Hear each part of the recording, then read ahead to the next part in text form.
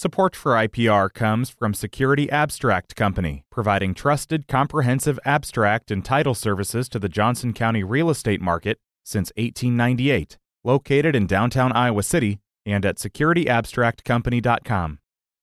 It's River to River from IPR News. I'm Ben Kiefer. Well, toward the end of the hour today, how the impact of witch trials from long ago is still felt today. But first, we'll discuss some recent polling. In a few minutes, political scientist Dave Peterson will be along with a couple of his ISU poli-sci students. He's been tracking Iowa voter opinions with a series of ISU civics polls ahead of the January 15 caucuses. We'll hear about the second of 5 installments of that poll in just a few minutes. Also earlier this month, the newest Grinnell College national poll. Peter Hansen joins us now, Associate Professor of Political Science, also Director of the Grinnell College National Poll. Hello again, Peter. Hi, Ben. Thanks. It's great to be here. Great to have you on. Before we dig into some of the very interesting poll results of this latest Grinnell College National Poll, I wanted to have your reaction to, of course, the news on the weekend that the former Vice President, Mike Pence, dropped his bid for the Republican presidential nomination, ending his campaign for the White House after, well, really struggling to raise money and to gain traction in the polls. In your opinion, why did he fail to gain traction? Well, I think this has been a long time in coming. Pence has been campaigning hard for months now without really being able to gather much support or momentum behind his candidacy, having a difficult time raising money and that sort of thing. And I really think this all goes back to the way that Mike Pence handled the transition to the Biden presidency, the fact that he proceeded with certifying that election over the objections of Donald Trump. I don't think that Trump supporters ever forgave him for that. And I don't think that his explanations that he felt he was doing the right thing ultimately were persuasive to them. And so he just hasn't been able to win over what could have been a natural group of supporters for him. Mm-hmm. Okay, let's move into some of these poll results from your latest poll. We have about, 11 weeks until the first test for these Republican candidates in the Iowa caucuses. Biden presumed to be the nominee for the Democrats.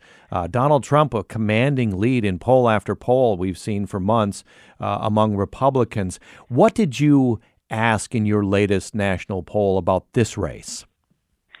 Well, we treated the 2024 presidential race as having two presumptive frontrunners, Joe Biden and former President Donald Trump, and we asked our respondents how they would vote in a prospective matchup between those two candidates. And here we found that the race was exactly tied, 40% for Joe Biden, 40% for Donald Trump. But we had 18% of our respondents saying that they would vote for someone else. So I think that was the really interesting set of findings we had. That's an enormous number of people for a poll like this. It's a lot of voters who were really still up for grabs, I think. And so we're not getting a clear signal right now where this race stands. I think it all depends on where those voters come down. Mm-hmm. And independents in this poll? Well, independents in particular would prefer to vote for someone else. So 30% of independents tell us that they would prefer to vote for someone else. Now, one of the things that's striking about that fact is, oftentimes a year out from an election, you might say that a large number of undecided voters or voters who say they want to vote for someone else just don't know the candidates very well. Now, we have an incumbent president, so obviously he's very well known, but sometimes it might be because the challenger is not well known. That's not the case here. Everybody knows who Joe Biden and Donald Trump are. They're very well understood, and we have nearly 1 in 5 voters who say they want to vote for someone else. So that's a real signal, I think, of dissatisfaction with the choices right now. Mm-hmm. I wonder, what are the implications you see there, Peter, for the other Republican candidates vying to challenge Trump? A new poll, Iowa poll, I think, out today, showing Nikki Haley now tied for second place with Ron DeSantis. What will these other camps, these other campaigns make of these and other results?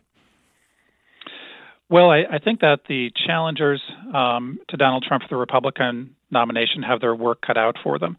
There's a pretty wide gap between Trump and the rest of the Republican field.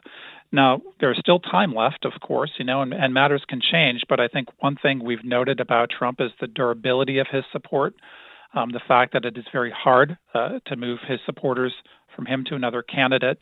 And so I couldn't really tell you what it would take for one of those other candidates really to gain traction. I think we just haven't, in all the years we've been observing Donald Trump since he became president, we haven't seen anything that really shakes that support. And so I guess personally, I'm skeptical that something will. Mm-hmm. Okay. On to some of other fascinating areas you covered in this latest poll. You looked at, surveyed how members of opposing parties view each other and their values. What did you come up with there? That's right. Well, we know that political polarization is quite deep in the United States. And so one of the things we wanted to do just to assess the depth of that polarization was to ask each party about the other party. And here we wanted to ask them about common American values, with the overall question being, can a Democrat see what's best in Republicans, or can a Republican see what's best in Democrats? Do they think the other side holds common American values? And so we asked whether our respondents felt the other side valued freedom, believed in the value of hard work, supported the Constitution, wanted what's best for the country, believed all people should be treated equally, and are open to compromise. And what was really striking here was that across the board, each party had dismal assessments of the other side. So in every single case, we had less than half of Democrats or less than half of Republicans saying that the other side held those common American values. So just let me give you an example. Do Republicans believe that Democrats believe in the value of hard work? Well, only 21% of Republicans said that Democrats believe in the value of hard work. Now, Democrats gave a better assessment to Republicans, but still less than half. Only 43% of Democrats said that Republicans believe in the value of hard work. So even on these really common, broadly shared values, the parties assess each other poorly. Yeah. What do you make of that? Demonizing the other and really, I don't know how these attitudes are formed. What are your thoughts there? Well, I think a lot of the attitudes are formed by exposure to the national media. One of the really interesting things we found, actually, is that in their day-to-day lives, Democrats and Republicans don't encounter each other that much. In fact, 50% of Democrats and Republicans say that they only talk politics with someone on the other side more than a few times a year. So just in their everyday life, there doesn't seem to be much interaction happening. What was particularly interesting, though, is that to the best we can tell, having studied the data, the frequency of contact with the other side actually doesn't even seem to make much difference in attitudes toward the other party. And that's because I think a lot of those messages are just coming in from the national media, from national candidates. They're being absorbed by each side, and it's just reinforcing these negative views of members of the opposing party. A few minutes left with Peter Hansen, director of the Grinnell College National Poll, talking about their latest poll released earlier in October. Fascinating here also in this poll, democracy is under threat. Majority of Americans think this, regardless of the party they affiliate with. So what's interesting about this? I assume it's democracy is under threat, but they have different views of why and how it's under threat. That's right. So we asked a simple question. Do you think American democracy is under major threat, minor threat, or do you think it is not under threat at all? And here we found that a majority of our respondents say that it is under major threat. 57% of our respondents said that it is under major threat. But I think there's really different explanations for why each party has reached this conclusion. For Republicans, I think this is a reflection of the belief that the 2020 election was stolen, that elections can't be trusted, this constant drumbeat of criticisms they've been hearing about elections from Donald Trump. But what's really interesting is the Democratic side. When we asked this question 2 years ago, Democrats were much more optimistic about the state of American democracy. We saw a 21% increase in this poll compared to the one we took 2 years ago in the percentage of Democrats who now say that democracy is under major threat. That's just a seismic jump. And I think that's a reflection of the fact that, having observed January 6th, the storming of the Capitol and those sorts of things, Democrats were alarmed. But I think then with Biden assuming the presidency and initially looking like Donald Trump might sort of fade into retirement, that Democrats felt like things were on a good path. But now Donald Trump is back. He's facing trials, but still the likely Republican nominee. I think this has Democrats alarmed. I think they are very concerned that Donald Trump will be back in the presidency, and that's making them concerned about American democracy. Mm-hmm. We have a couple minutes left, Peter. Let's squeeze in the polling attitudes about revising the U.S. Constitution. What in particular? Well, this was really interesting. We asked about people's sentiments on revising the Constitution just to get a sense of how deep their support was for change.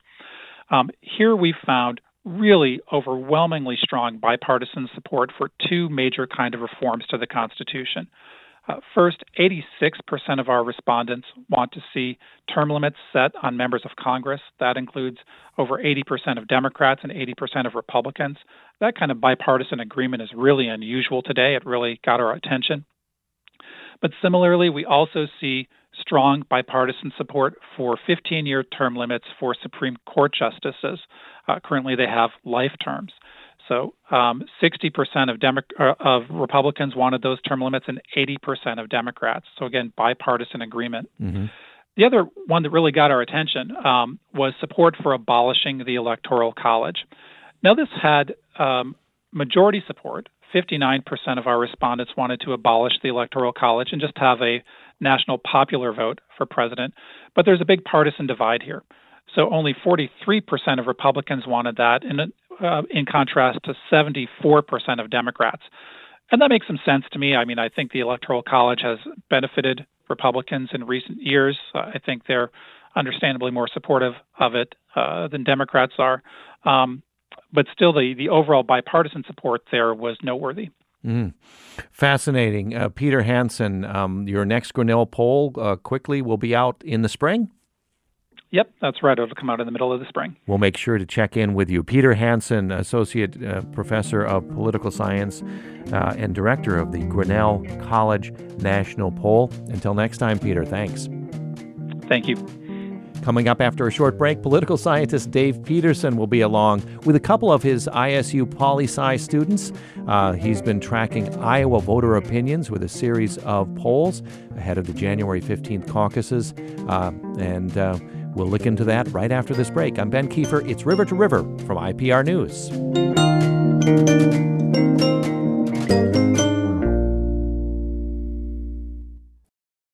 Support for IPR comes from Corridor Vein Center and Corridor Aesthetics, treatment for varicose veins and spider veins, also providing facial rejuvenation services and treatment for moderate to severe acne. More at Corridor Vein and CorridorAesthetics.com.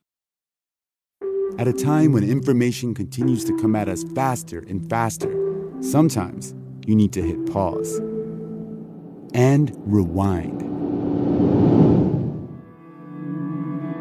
NPR's Throughline takes you back in time to the source of the news stories filling your feed. Find NPR's Throughline wherever you get your podcasts. We're back with more of River to River from IPR News. I'm Ben Kiefer. Coming up a little bit later in the hour, how the impact of witch trials from long ago, centuries ago, how those themes are still felt today. But first, a different sort of sorcery, you might say, on this eve of Halloween, divining the attitudes of a large population based on small samples.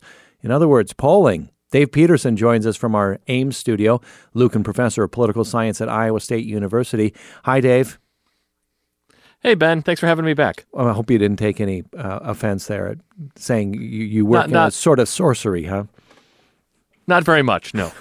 Okay, it is, after all, the day before Halloween. I thought I could do that. You are the organizer of the ISU Civics Poll, analyzing results with assistance from 4 of your undergrad students, and introduce us to the students you have with us, and a couple helping out.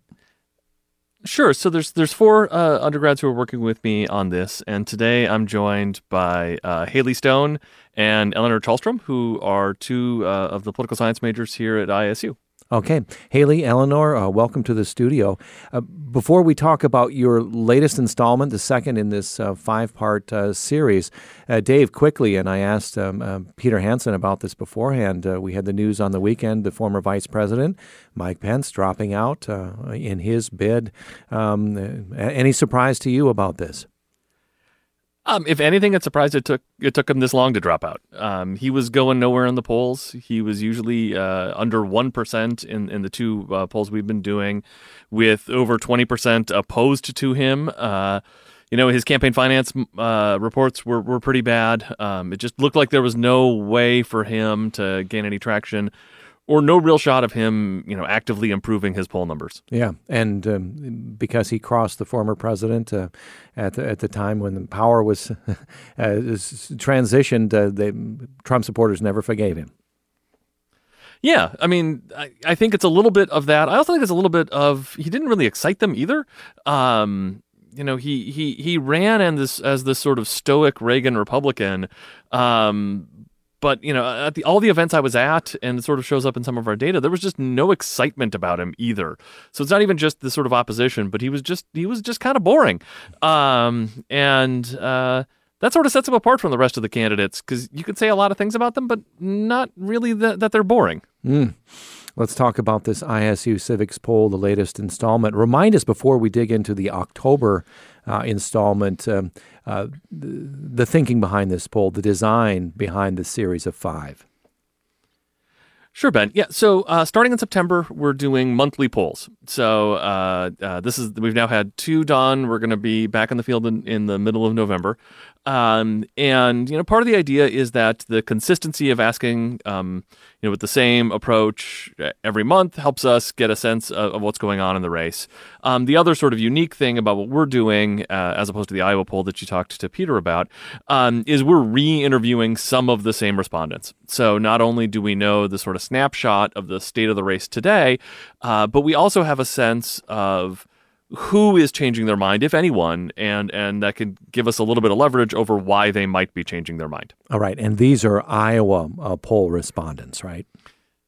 Yeah, absolutely. It's Iowa poll respondents, and I think mostly what we're going to talk about is likely caucus goers, right? Okay. So it's that's the thing we're trying to explain or trying to predict and forecast, and so those are the respondents that we're going to talk about. Okay, so how does this October poll compare with what you did in September? What are the highlights, the changes, the shifts you're seeing? The striking thing was the lack of change. So, we did this 4 years ago for the Democrats as well. And if you remember the Democratic race 4 years ago, there was a lot of movement, right? Candidates were up, candidates were down. And in this time, it's only 2 waves in, but there's very, very little change. Right. Not only is Donald Trump the prohibitive favorite right now with over 50% both races, he went up a touch. But there's not a lot of coalescing behind this sort of second tier. There was a little bit of movement that Nikki Haley did a little bit better than she did the month before. Vivek Ramaswamy did a little bit worse than he'd done the month before. But a lot of it was really the overarching conclusion was that not much had changed. Mm-hmm. Okay, let's go to your students, Haley and Eleanor. Let's first of all get a sense of your roles in working on this poll. Haley, would you go first? You're a junior at ISU, majoring in political science and Spanish, I understand.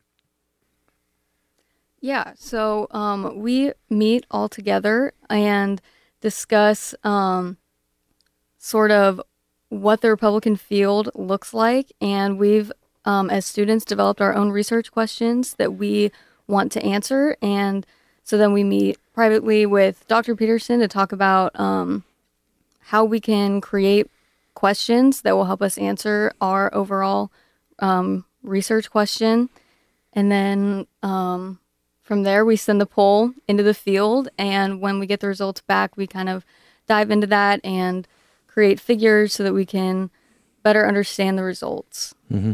And Eleanor, does that mirror more or less what you are doing as well, or a different take? You're a senior in political. You're a senior in political science and journalism. I wanted to throw that in there. Yeah, I think each of us have kind of a research field that we're a little more interested in. We all kind of do the same things, they resemble each other, the work mirrors each other, but we're looking at different specifics within our poll. My specific emphasis is on the emotions these survey respondents are feeling towards the Republican candidates. Right now, I'm looking at enthusiasm levels, anxiety levels, anger, and disgust. So respondents can just kind of go about how they feel, and we can gauge what the Republican caucus is going to look like based off of those things. So Eleanor, based on with your focus more specifically on emotions, help us understand a little bit more about how you measure emotions in respondents, how you use questions to do that. Yeah. So we just ask them, which of the following, if any of the Republican candidates for president have made you feel, and then insert the emotion. And then they can click when they're going through the poll, which, if any, or if all of the candidates make them feel that way. And Eleanor, in this latest poll, as far as emotions, any surprises for you? What do you see there? I mean, before this poll, I wasn't particularly in tune what's going on in the Republican world. So it was surprising to me to see how angry people were with particularly Chris Christie and Mike Pence. But also it's not surprising to see that 64% of Republicans that responded to our survey said they're enthusiastic about Donald Trump. And then the second amount of enthusiasm is Ron DeSantis at 42%. And Haley, to you, did you have a more specific area of focus that pertains to this latest installment?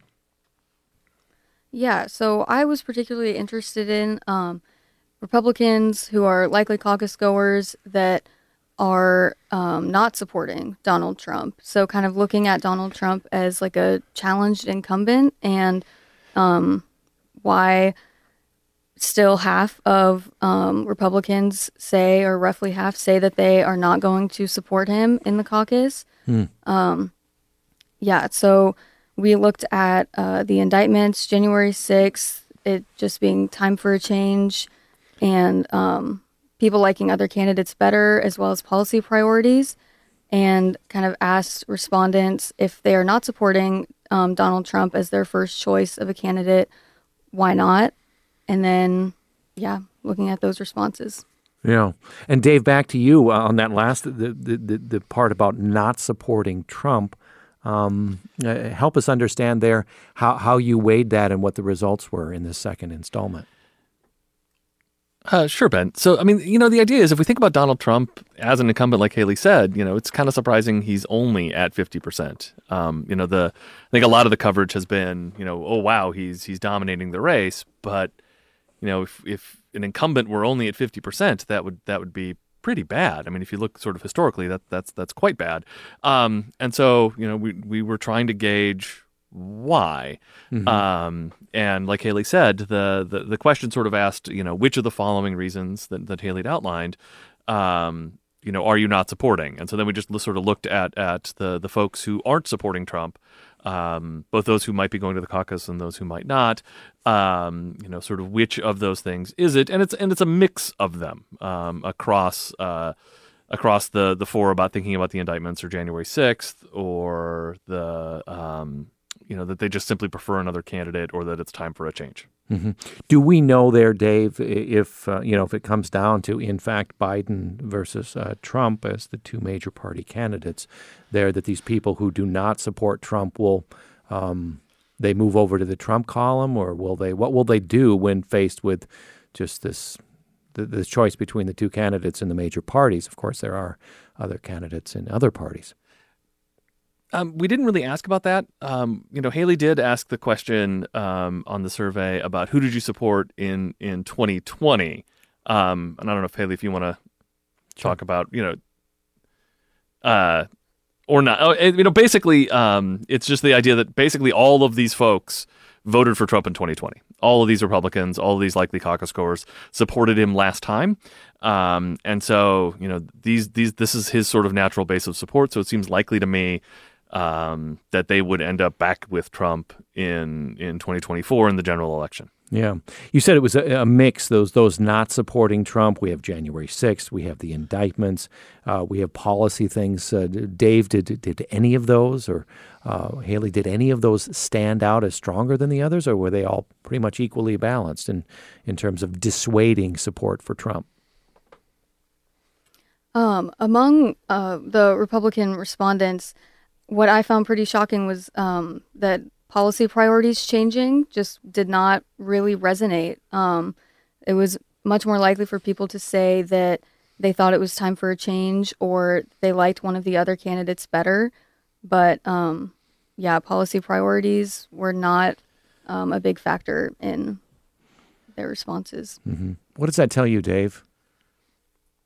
Well, I mean, to me, it looks like it's a little bit of a mix. One of the things Haley and I did was we did sort of look at these folks and try to break down, given the reason they gave for not supporting Donald Trump, which candidates are they actually supporting other than Trump? And there seems to be a little bit of a divide here. That the folks who are saying that they don't support Trump based on the indictments or January 6th, not too surprisingly, Chris Christie does relatively well considering his state in the poll. But the other candidate that does well amongst them is Nikki Haley, that she's the one that the sort of really anti-Trump Republicans seem to be gravitating towards. And the more milder or not really sort of focused on Trump opposition, it's time for a change or I just like one of the candidates better, that seems to be the DeSantis base. There's some sense of if one of these candidates is really going to challenge Trump, they sort of need to coalesce support. And that's a little suggestive that might be hard because they're defecting from Trump for different reasons. Mm-hmm. Talk a little bit about what goes into this, Haley, Eleanor, and of course Dave here, about creating a narrative. We have the data that is collected by polls, but in the media, and with every poll's release, we talk about a narrative. Why is it important to develop a narrative to go along with the polling data, and how do you develop a narrative? Yeah, Haley and I talk a lot about this in our conversations going into this.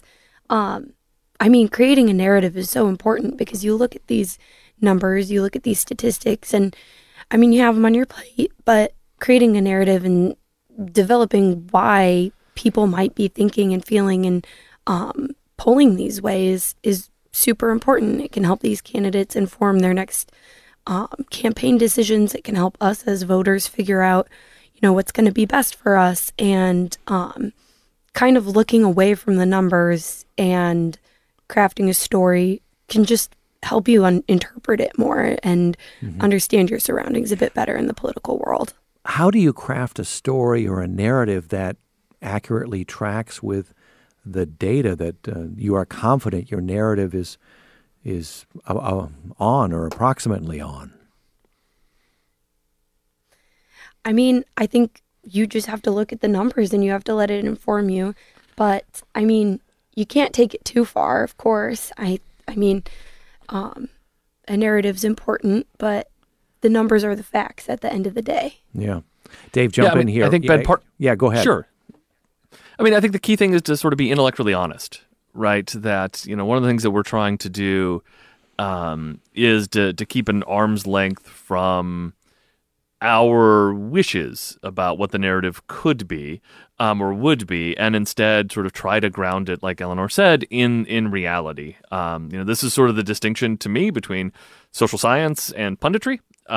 Social science try to understand the world the way that it is and why it is that way, as opposed to trying to forecast or create a world like pundits try to. And they're really different enterprises. And so what we're trying to do here is, accurately reflect the state of the world to try to communicate to your audience or to other audiences what's happening and why. Mm-hmm. We've got just a couple minutes left, and to our political science undergraduate students here, Eleanor and Haley, the country doesn't have a lot of confidence in political polling. Eleanor and Haley, now that you've worked in polling, this sort of polling, do you have more or less confidence in the accuracy here Haley first, perhaps.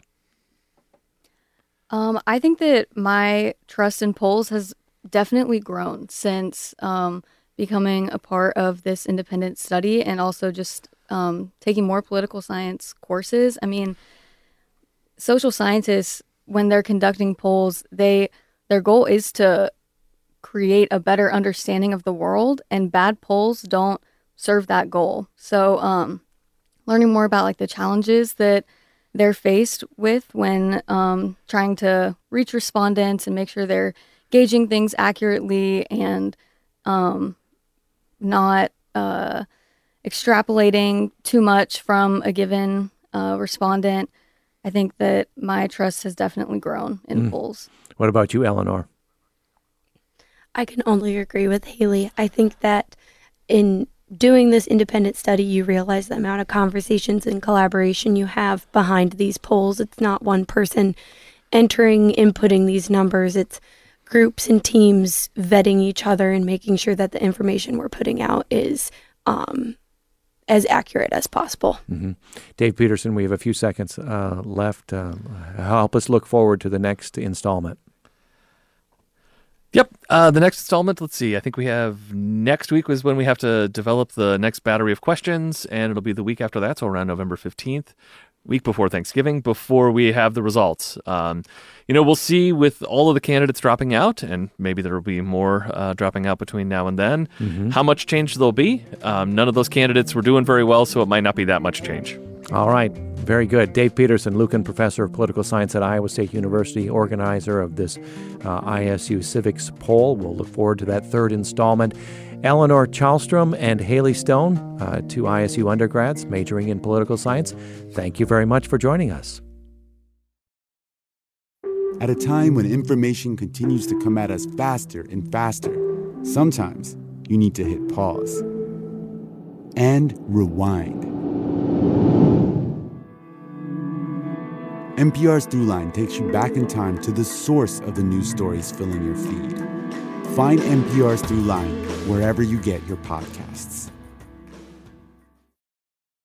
It's River to River from IPR News. I'm Ben Kiefer. Witch trials. You may think their relevance is confined to the past. However, my next guest is here to discuss how the impact of witch trials in Europe, also here in the U.S., is not merely something of historical significance. It is that as well, of course, but their impact can be felt today. Waltraud Meyerhofer is with us, a University of Iowa professor in German and Global Health Studies. Welcome to our program. Good to be here. You have recently translated a work from, I believe, the 18th or 17th century. We'll start there. How about we start there and work toward the present to find out the relevance of, witch trials and their themes for today. Tell us a little bit about your recent scholarly work. Yes, this novel is called The Child Witches of Lucerne and Buchau. And it's by a Swiss author named Evelyn Hasler. She writes a lot of works about what she calls forgotten persons in history who had a real impact. A shout out to the translation program at the University of Iowa, because I started the work on translating those novels with the help of undergraduate students at the University of Iowa. Very good. So this novel, The Child Witches, takes place in the 17th century in what is today Switzerland and the south of Germany. She emphasizes in her style of writing and allusions that the kind of blaming outsiders, newcomers, defenseless people for any ill that occurs in society is not something new. And the witch trials are a very prominent case for that. But there's analogies in the present. Let's talk a little bit more about Evelyn Hasler's novel that you translated here. This is based on the true story of 3 children prosecuted for witchcraft in 17th century Europe. Tell us a little bit more about this case. So she worked with documents that actually at that time in the late 90s no historian had examined yet. And the two cases are separate, but in the novel she connects them with a confessor who's witness to both trials. The first one is a girl who's orphaned, 11 years old, and she has a vivid imagination and claims one day she can make birds out of clay, which is, of course, a familiar story also in the Bible. So she may have heard that in her Sunday school and then just went with it in her imagination. But she was overheard by people who didn't wish her well and ended up incarcerated and eventually executed. The story of the two other children, a brother and sister, is similar. They were given up by their father after their mother died and he married again. And the new wife didn't want to have the children around, so they were sort of passed on in the community, mostly as cheap laborers. But also her employers, their employers, were very skeptical because they looked different. Their mother had been from outside of that small canton in Switzerland, and they looked different. They had dark hair, and the girl at 13 or so, she was very attractive. This is also then taken up in the trial records, and she's investigated a lot about, as was common at the time, about making a pact with the devil, which in people's fantasy at the time consisted of sexual relations. So the trial records are very explicit. The historical core of that is that she was then kept in an abbey, which was a place for noble women to spend their life, to be educated and follow their interests until they became married or not. Then they stayed longer. But this girl is kept at the abbey for another 3 years, and also her brother, until they are of age to be executed. Oh, my. So in researching this, and you've done some other work that has made you something of a witchcraft, historical witchcraft and witch trial expert, is that, I don't think that's overstating it, but you've spent a lot of time doing this, haven't you? Yeah. So with that instance here, let's, of course, here in the U.S., we're most familiar with the Salem witch trials in colonial Massachusetts in the late 1600s. And that was when over 100 suspects, mostly women, but also men, I believe, too, tried as witches, executed many of them in very awful ways, as a matter of fact. So give us some wider context about how common witch trials were in Europe and how then they came to America for a certain period in the late 1600s. So 1690s is quite late for witchcraft trials. Many people think they were a medieval thing, but they really started off around 1500, so what historians refer to as the early modern period, because that's when already the Reformation is going on. The Catholic Church is being criticized. Luther and other reformers teach that people should read the Bible themselves. And also book print with movable letters is around. So manuals on witchcraft get published and are available to readers on a much larger scale than they were before. And that is also when the theological teaching on witchcraft changes. In the Middle Ages, believing in witchcraft and doing magic was something like other sins that could be forgiven.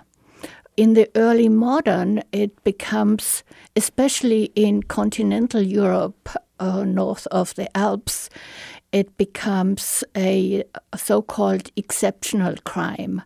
That means torture is allowed, and the most important evidence is a confession. Meaning, so it's no longer just a sin, but it's something that can be punished by death. And there were demonologists out there who insisted that witchcraft was very dangerous and needed to be eradicated. And that's when it becomes part of the trials to ask the accused to name others. And that was an important component of the Salem trials. The Salem trials otherwise have a lot in common, of course, with witchcraft trials in England, which were a bit different. In England, the pact with the devil, meaning giving up the Christian belief, was less emphasized. Instead, there was a lot of curiosity about familiars and about spectrum evidence, which is then very important in Salem. And in England, those convicted or who confessed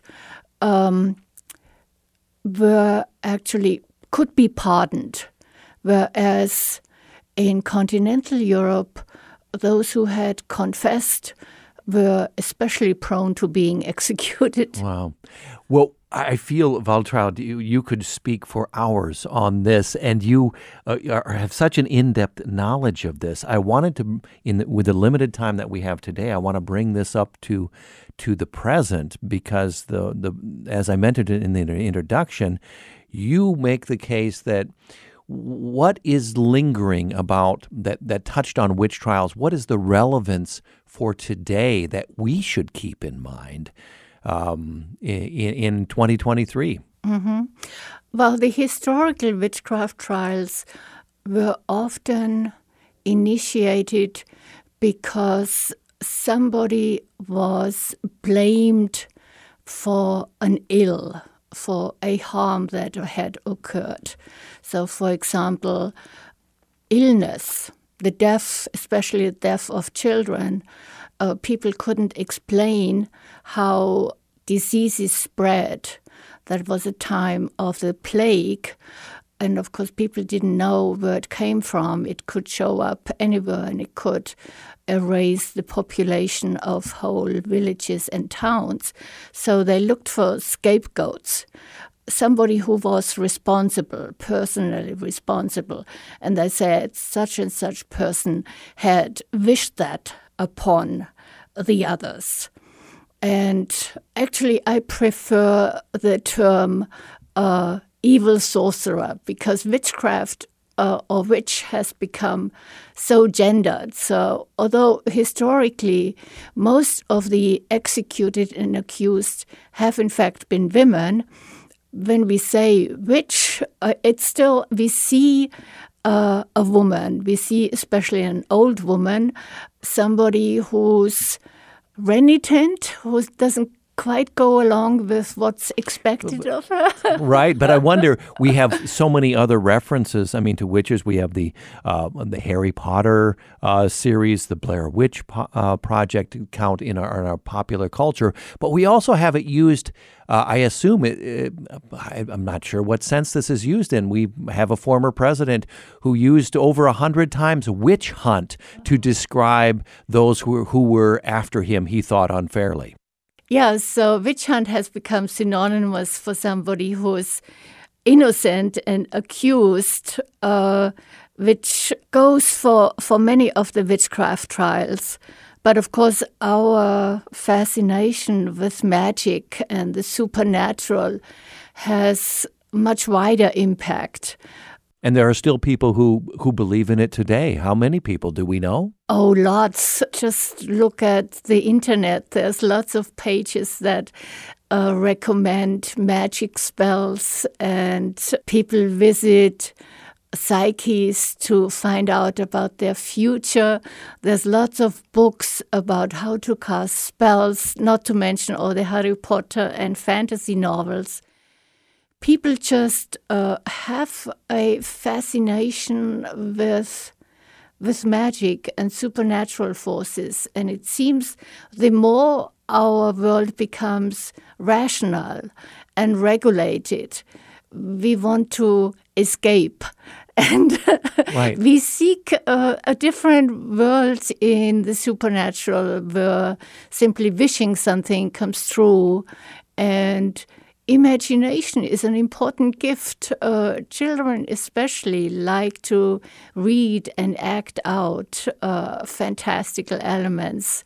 And is it that, I mean, in the world that we have today, witchcraft, if you believe in it, gives you a sense of control, doesn't it? Oh, definitely. And yes. So that's an appeal. Yes, that's definitely an appeal. And historians also say that actually there may have been quite a few accused of witchcraft who did not feel like innocent victims, but were convinced they had performed magic and they had actually brought evil on somebody whom they didn't like. And yes, it's a form of control that even today we embrace, especially because it's control that doesn't require us to do anything. Are there places in the 21st century today, countries where witchcraft is still practiced and believed in by, let's say, a large part of the population? Mm-hmm. We know, of course, here in the U.S., Wicca is acknowledged as a religion, but apart from that, witchcraft beliefs are still very prominent in most African countries, in Indonesia, and especially on lots of islands in the Pacific. And it's very sad. For example, every once in a while, one can read in the news of witch hunts somewhere in Indonesia, where there isn't a trial, as there used to be in Europe or in Salem, but people just accuse somebody of doing evil and wishing bad on others and hunting them and lynching, which is, of course, from our Western perspective, a human rights violation. And also in some African countries, the strong belief in witchcraft has resulted in something called witchcraft camps. But that's where people accused of witchcraft go to find refuge. And there's one in Ghana that filled up immediately when it was opened. There's some 100 women, it's usually mostly women and their children, who find refuge there where they cannot be hunted down anymore. Okay, fascinating. Plenty more there. We'll have to tap into your expertise again at some time in the future. We've run out of time for now. Waltraud Meyerhofer is a University of Iowa professor, both in German and global health studies. We'll check in with you again in the future. You have a great resource here in the historical roots of witchcraft and witch trials. Thank you very much. Thank you for having me.